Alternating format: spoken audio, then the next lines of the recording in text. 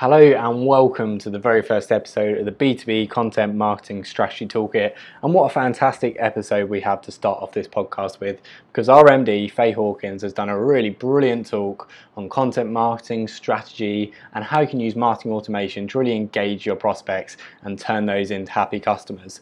Let's get right into it.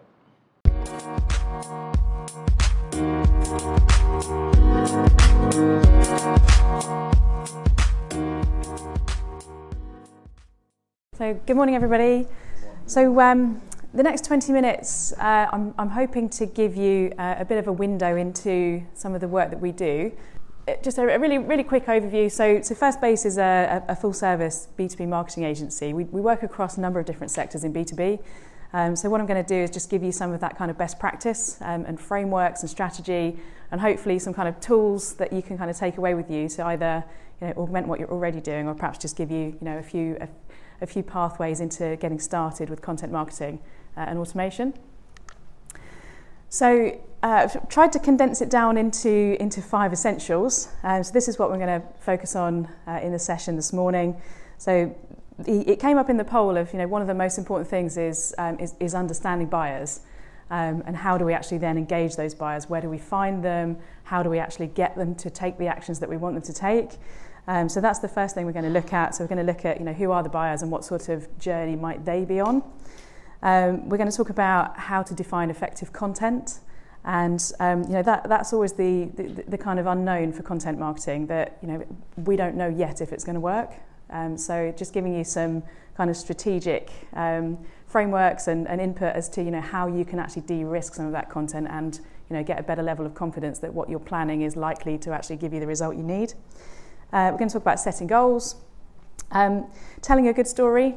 I've put that in here on purpose just because the session here we're talking about content marketing, but also talking about marketing automation, which is very process-led, it's very structured, but at the same time buyers are human beings, and there is a role for creative. They still want to see great content. There's loads of stats out there about the C-suite audience and how much design influences them when they actually click on a piece of content. And then finally, how to kind of scale up with marketing automation. So they do go hand in hand, the content marketing piece and marketing automation, just giving you some thoughts about how to kind of connect the two. So the first thing I've got here is really just to kind of set the tone. I tend to find that content marketing and marketing automation discussions are full of jargon and buzzwords. And what is it we're actually really trying to do here? The simple thing that content marketing does is give information to buyers. And the context for some of this, if you think about how the landscape of B2B marketing has changed over the last few years, the invention of the internet has allowed buyers to take more control. They can look at things without having to ever speak to a salesperson. So the role of marketing is more about helping them to self-select, helping them to find the answers that they're looking for to the questions they might have. And ultimately, that's what content marketing is designed to do. So if you put yourself in the shoes of, when you ever try and buy anything, you've got a set number of questions. What does it do? How does it work? How much does it cost? Who else sells the same thing? Who have you been working with? And the list goes on. And you can start to kind of understand, therefore, what content might we need that's going to answer those questions, which works on a rational level. But how you're going to get those people engaged in the first place is really the next bit that we'll talk about how to understand really what triggers them, what needs and motivations they might have that you can plan for.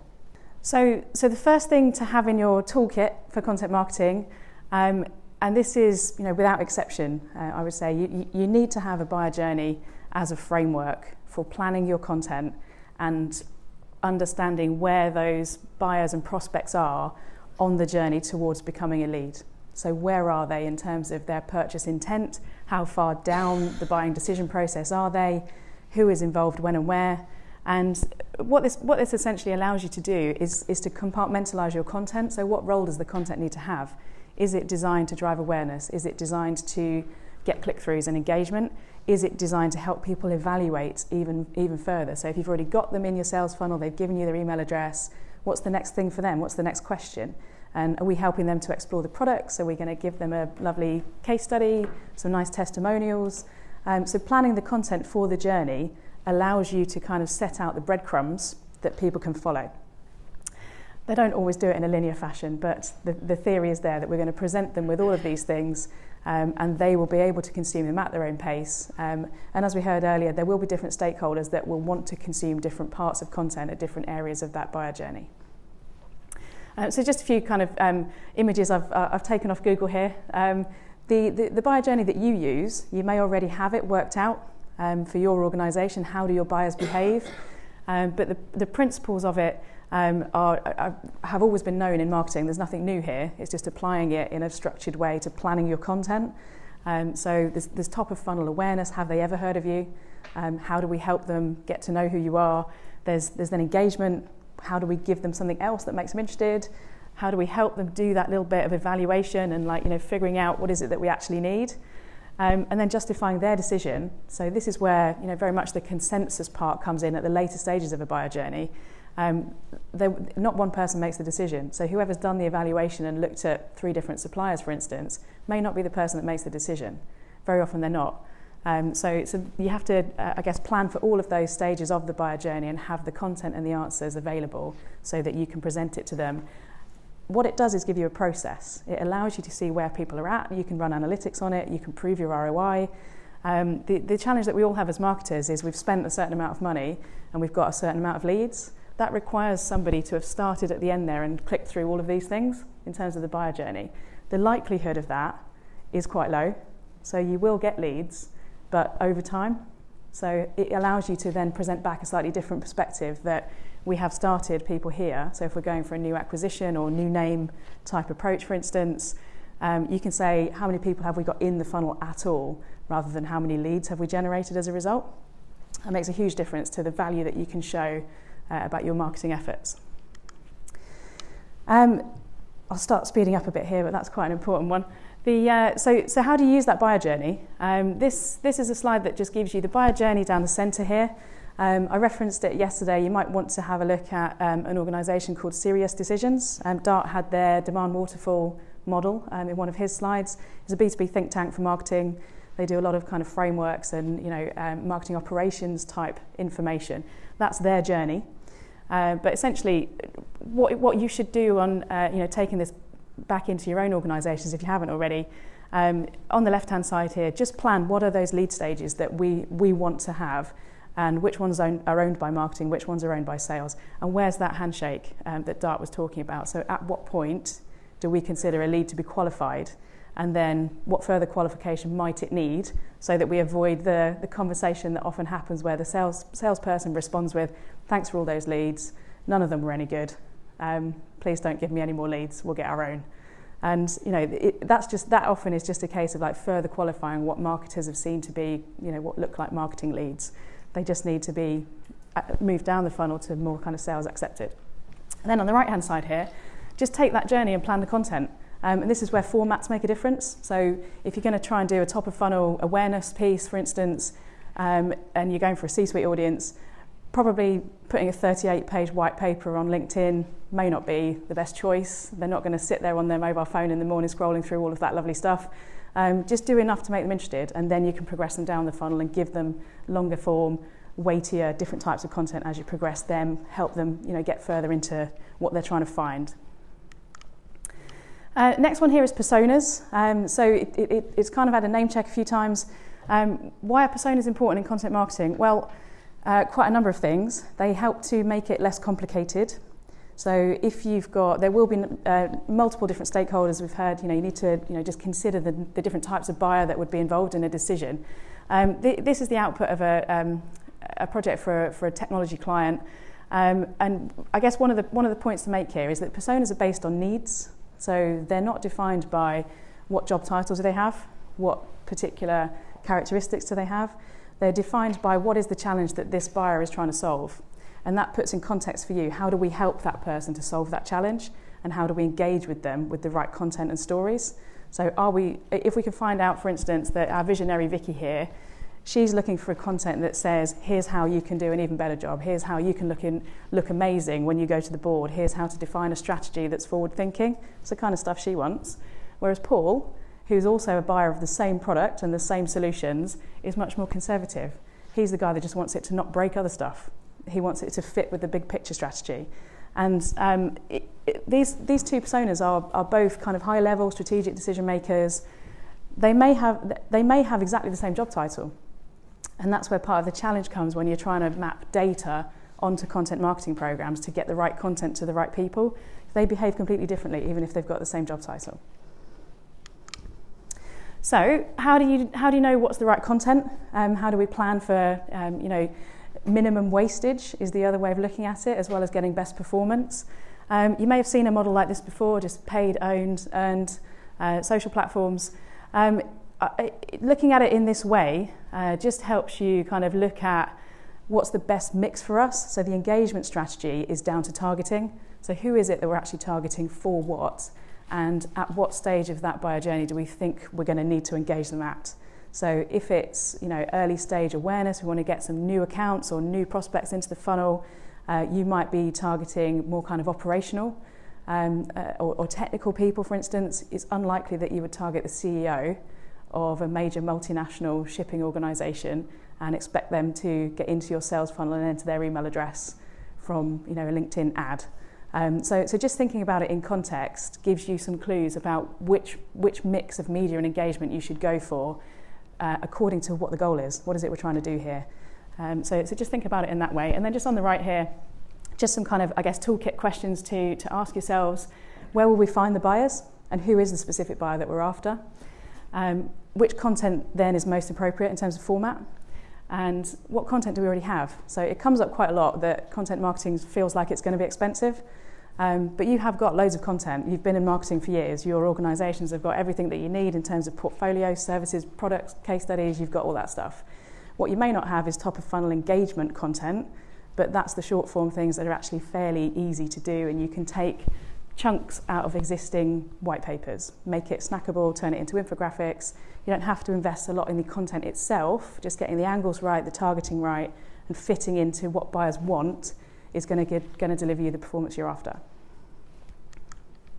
So what sort of goals should we be looking at setting? And we touched on this a little bit now already, but just think about it in terms of what's the specific marketing goal that we need here? So are we going for an acquisition strategy, for instance, or are we going for an upsell or cross-sell outcome? So whatever that is, that gives you some clues as to what's the right content and who is it we should be targeting when and where on that buyer journey.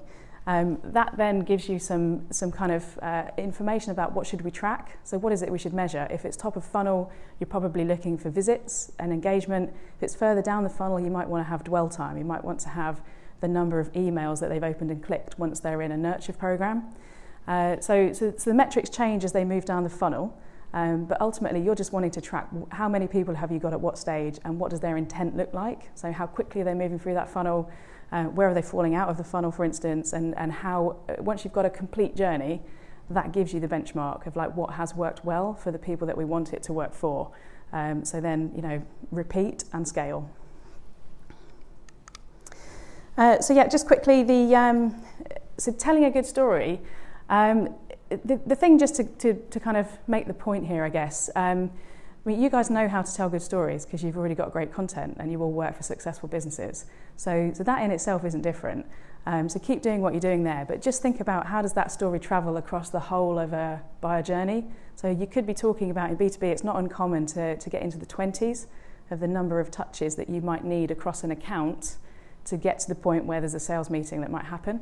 So if we're going to tell a story that's about our company, about our brand, it might be about a particular product, it might be a campaign, just think about how that plays out when you get into different stages of that journey. And that's really, just planning your story arc. And then there's just some kind of, I guess, editorial guidelines to follow as well. So just about the quality of the content, the level of interest. And you can be your own harshest critic on this stuff because the B2B marketplace is awash with content. And we've also moved to this model where buyers have the power, so they will self-select and they will also completely screen out stuff that they don't think looks interesting. And you know that yourselves in your own lives about how many emails you get with white papers for this, that and the other, and maybe you'll click one because it's got quite a nice title. So that literally does make the difference. So definitely kind of stress test it. Is it actually interesting? Would you open it yourself? Does it look good? Have you done the best design job you can do? Does it have a nice catchy headline? All of those things really make a difference when you're trying to engage people into a funnel. What's unique about it? So does it have something that not only is different in the content, but allows you to talk about your value proposition? So think about how you can actually build in your own expertise, because that is what buyers want. They want to hear how can you make a difference to them, because they're also looking at everybody else's content if they're actually trying to buy something. And is it relevant? So this comes back to personas. So have we understood what their needs are? Have we anticipated what their questions will be? And have we therefore created some content that's going to help them solve that problem? So you can just apply those, kind of guidelines when you're thinking about, reviewing content. Great if it's coherent and it tells a good story, but it also needs to tick some boxes about what's the purpose of the content and what you want it to do. And then just is it realistic? So there is a temptation to make sure you drive as many clicks as possible and come up with some kind of massive claim that's really exciting. People will quickly fall out of your funnel and you'll have wasted potentially a lot of spend at the top of your funnel. So don't overdo it, try not to overcook it, but at the same time just try and focus on something that adds value to those buyers. That's really what they want, is a value exchange. If they're going to go through a form, give you their details in exchange for something that might help them. And then how do you then kind of apply content marketing to marketing automation? And Dart may agree with me, I'm not sure, but the approach to marketing automation, it is helpful if you have a content strategy and a buyer journey, because that gives you the process that you can then automate. So you can do it the other way. For instance, you could start with some kind of quick wins. Just look at, for instance, in your data, you're likely to have people who have ever engaged with you versus people who have never engaged, and you can separate those into two groups. The ever engaged you might put into a 3 email nurture sequence. Just warm them up if you can, give them something interesting. So there are some quick wins you can do. It does always feel like you're kind of biting off a big chunk when you're looking at kind of defining personas and planning a buyer journey. So I guess try and be pragmatic about it, but just take that principle that if you decide that there are some things that you want to do now today, then put them on a journey where the content progresses them. And that will allow you to just look at, are we generating leads here, or are we just generating noise? And then as you kind of scale up in terms of what your marketing automation map looks like, things like dripping campaigns. So this is quite an interesting one, because you can make your content do more work. So the later stages of the funnel are often common. So things where it comes to talking about your services and products, there might have been 5, 6, 10 different pathways into that content where you're actually talking about a service and what we deliver, or a case study. So having new content at the top of funnel means that you can move to an always-on marketing model. You don't have to have campaigns that have a start and a finish. You have things that you refresh something new, might be a new blog, might be a new infographic, might be a new piece of thought leadership, an article. Something every month just gives you new opportunity to get more people in that funnel that then consume the content that you've already got planned. Lead scoring we mentioned, helpful, definitely. Is anyone using lead scoring at the moment? Yeah. So yeah, a good way from a content marketing point of view to collect behaviour and look at intent. So we set out these buyer journeys and hope that people will complete them. But actually, they behave in different ways, and so they think about how you consume other people's marketing information. You might click on an email here, think, yeah, that's quite interesting. Not look at the white paper, not click through, but then maybe hit the website and then maybe find a tweet that's interesting. And all of these different touches, it's more of a flight path than it is a linear journey that buyers tend to take. So lead scoring helps you collect all of that for the same person. That's one of the big values of marketing automation. So yes, you can scale in terms of process and like getting the right information out to people without having to look at what they did. But at the same time, you can also just look at, are people showing intent and good behaviour here that means that we think we should be trying to connect with this person and give them a call. Lead dev sequences. So there was a question yesterday that came up just about, once you've got to the point of having a marketing qualified lead, then what? And your marketing automation platform can really help you with this. So you could create an actual or fictitious person who's your business development rep. And that person might send an email just saying, thanks very much for downloading these things. We can see that you're really interested in this. Here's something else that you might be interested in. And can we have a call? And you start to have that sales engagement without having a salesperson. So I don't know if it's a familiar thing for you guys, but this kind of sales and marketing alignment, there definitely needs to be collaboration about what are those stages of lead qualification that you set up in your automation platform. But then the bit in the middle, if you don't have an inside sales team, or if the sales guys don't really want to do that like extra qualifying bit, that is something that as marketeers we can take on, and marketing automation will allow you to do that without taking up your day job. And then finally, just attribution, like the very last thing, just to think about. Automation just gives you the big picture of analytics, as you probably know. So save yourself some heartache on reporting and trying to connect all these different bits of information. And then test and learn. So that's the value of it, really. It helps you figure out what is the optimum pathway for you, which content works, how do we deliver leads most effectively and efficiently that have the best ROI. And there we go. Thank you very much. Just on time. Thank you. A very good question on buyer personas, so I think probably Faye is probably the best person to sort of answer this. Is like, how do you decide on your buyer personas on the basis of evidence rather than making it up? Yeah. The former is preferable, I guess. So the way that we tend to do it is it requires primary insight. So we need to talk to the actual customers who have bought from you. And the big question that we want to understand is why? Why have you bought? Not just from us, but why did your business need to buy anything?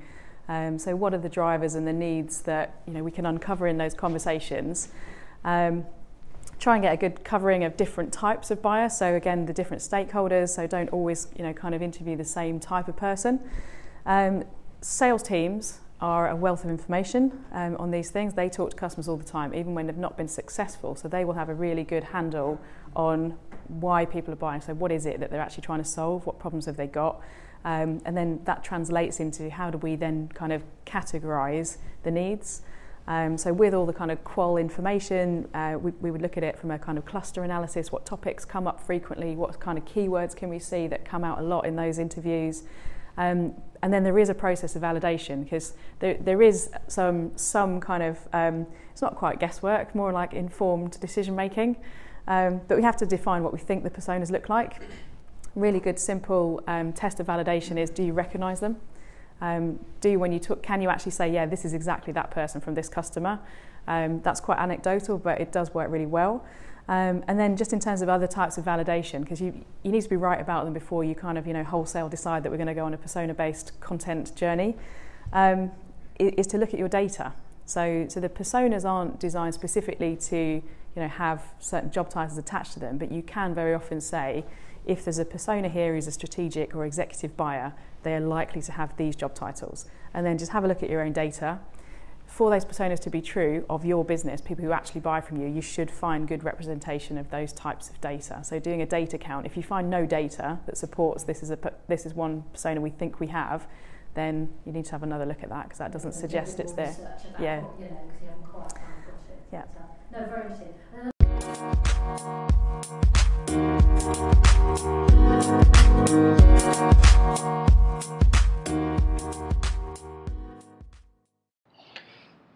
So thank you very much for listening to the podcast. I do hope you enjoyed it. If you have any questions for us here at First Base, if you have any questions for Faye, please do let us know. We'll be more than happy to get back to you. Don't forget to follow us on the socials, share this podcast with everyone you can, and if you enjoyed it, make sure you leave it a rating. Thank you very much for listening, and we shall see you in the next one.